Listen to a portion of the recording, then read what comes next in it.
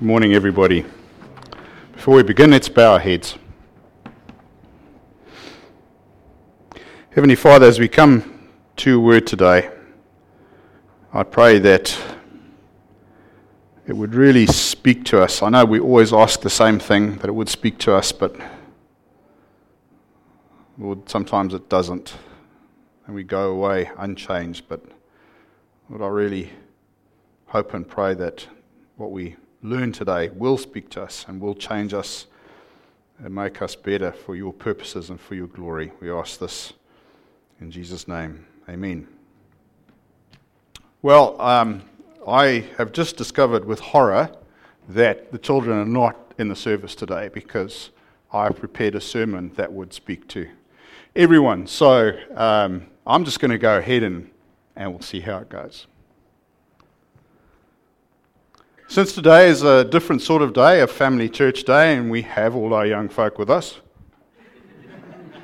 I thought, would it be a good idea to pick, yes, Don, you can be the young person. I thought it would be a good idea to pick a light topic for a short sermon that will be suitable for all ages. And since the theme of our play and our music today is faith, it seemed very obvious and natural to do something like that, but I'll go instead for theology.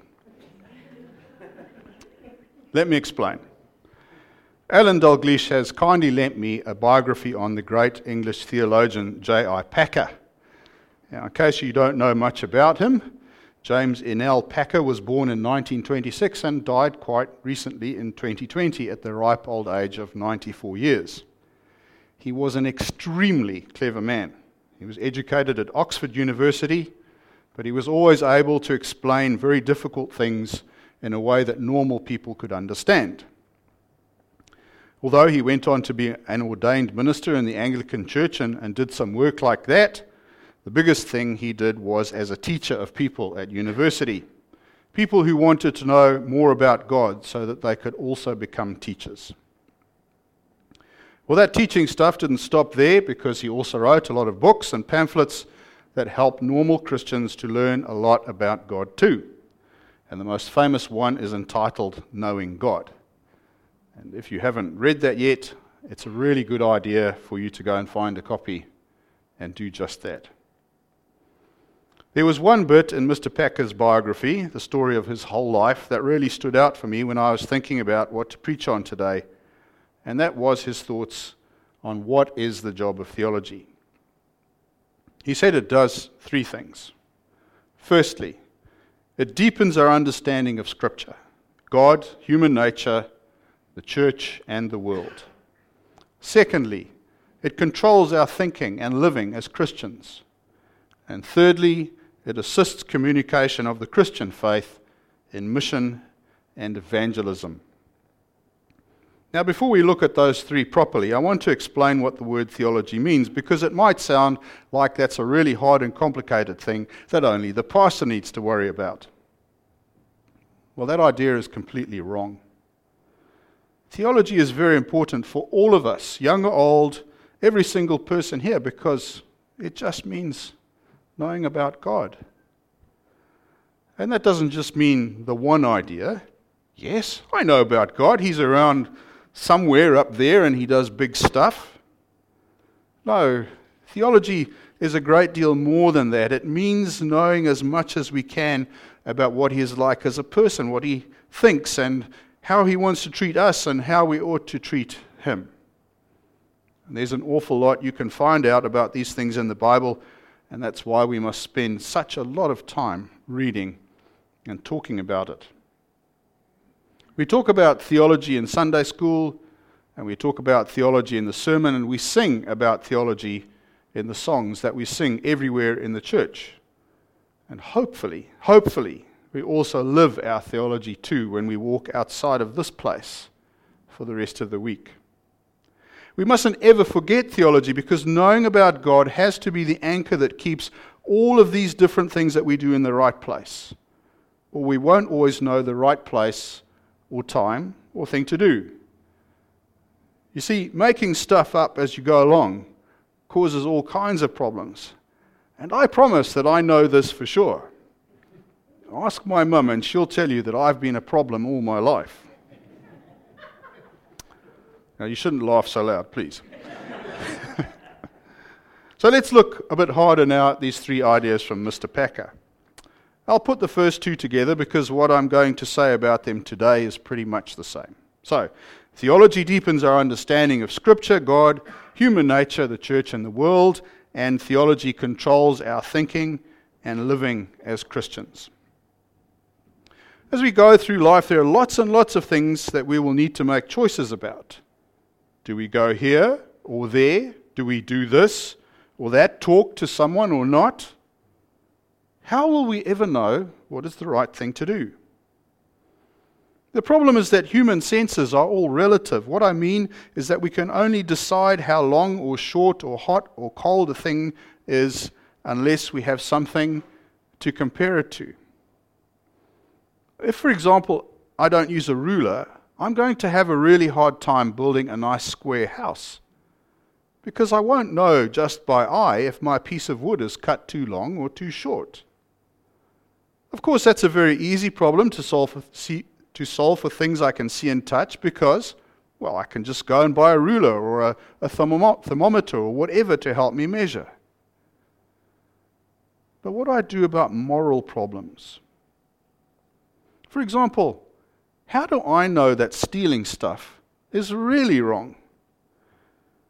If I ask or copy other people, I'm just going to end up confused because there are some people who think that stealing is just fine. In fact, they encourage it and they do it themselves very cheerfully.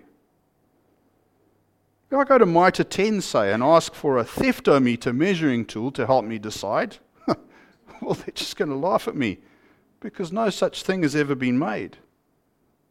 So what can I do? Well, I can turn to God. There's also a little problem there because there's no special golden button on my cell phone that I can use to have a chat with him whenever I feel like it. He's in heaven, and for now, he's chosen not to talk to us in that way. But he does know that we have this need to know, and so he's given us the Bible. Why is that a help? Well, in the book of 2 Timothy chapter 3, it says this: all Scripture is inspired by God and is useful to teach us what is true and to make us realize what is wrong in our lives. It corrects us when we are wrong and teaches us to do what is right. God uses it to prepare and equip His people to do every good work. This text explains that God has given us the whole Bible as a sort of moral ruler. All of it is useful at some point in our lives to help us measure our choices. Big choices, medium choices, even teeny tiny ones. But of course, that's no help if it stays on the bookshelf unopened. All Christians need to be constantly reading their Bibles, being theologians, people who love to know more and more about God so that we can always tell what He thinks is right or wrong. If we make that learning a lifelong habit, we're going to find that it will be easy to make the best personal choices and to do things right the first time. And that's an especially important thing to be able to do for any Christian because it helps people who aren't Christians to see what God is like. How He is good and loving and generous and helpful to those people who take Jesus to be their Lord and Savior. Well, that brings me to our last point because it naturally follows on from what I've just been saying. Theology assists communication of the Christian faith in mission and evangelism. Let's be honest here. We all spend an awful lot of time thinking about ourselves. And that's to be expected because there we are, always in our heads. That bloke Dave just won't go away no matter how hard I try. So we might be tempted to think that all the theology we learn is just for our own benefit. But you know, that's not the example we get from God. Firstly, we know that God is very mysteriously three persons at the same time: Father, Son, and Holy Spirit. Although we know that each one has a different job, not one of them tries to be better than the others. Every part of the Trinity is always thinking about helping the others. The Holy Spirit always thinks about how he can help Jesus. And Jesus always wants to help the Father. And the Father is always helping the Spirit and Jesus. And so it goes round and round, on and on, better and better. So we can be sure that selfishness has no place at all in God's character. He always wants to share. Secondly, we know that Jesus became a normal man for a bit and then died on the cross so that he could pay for the sins we committed instead of us rather. That's a profound thought, when you think that Almighty God, who had the power to make everything everywhere and to keep everything everywhere going, well, he stopped that and he became like a puny little man and then took on a lot of pain and punishment he didn't deserve just so that he could rescue us. You can be really sure that selfishness does not live in his mind. The point is that if these are the examples that God sets for us by his own behavior, then we must know that he expects us to also do the same sort of things. That's what mission and evangelism is all about. Mission is when we do things to help other people, usually just with normal stuff to do with ordinary life. Things like maybe giving them some money or some time to help in some way. Evangelism is all about telling people how Jesus has changed our lives so that they too will want to have the same thing that we have. So, we are ready to go, to be theologians. But how will we know for certain if the mission and evangelism we do are the right kind of mission and evangelism? Well, we'll know if we are good theologians, if we have learned everything we can about God through his own book, given to us about himself, the Bible. Then we will do mission and evangelism with his heart and for his purposes, not our own. So you see, everyone needs to know theology. If you are the youngest person at Sunday school, or an older fellow like me who's been a Christian for years and years, you can still learn more about God.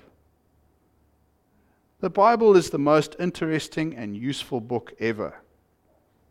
I have read thousands and thousands and thousands of books in my lifetime. And for all of them, it's very easy to explain everything about them, the theme and the characters and so on. But the Bible isn't like that. It's far above all of them. The more you read, the more you learn, and the more you learn, the richer your connection with God will be. So, I ask you, don't be Theo little. Be Theo lots. Be Theo lots. Let us pray.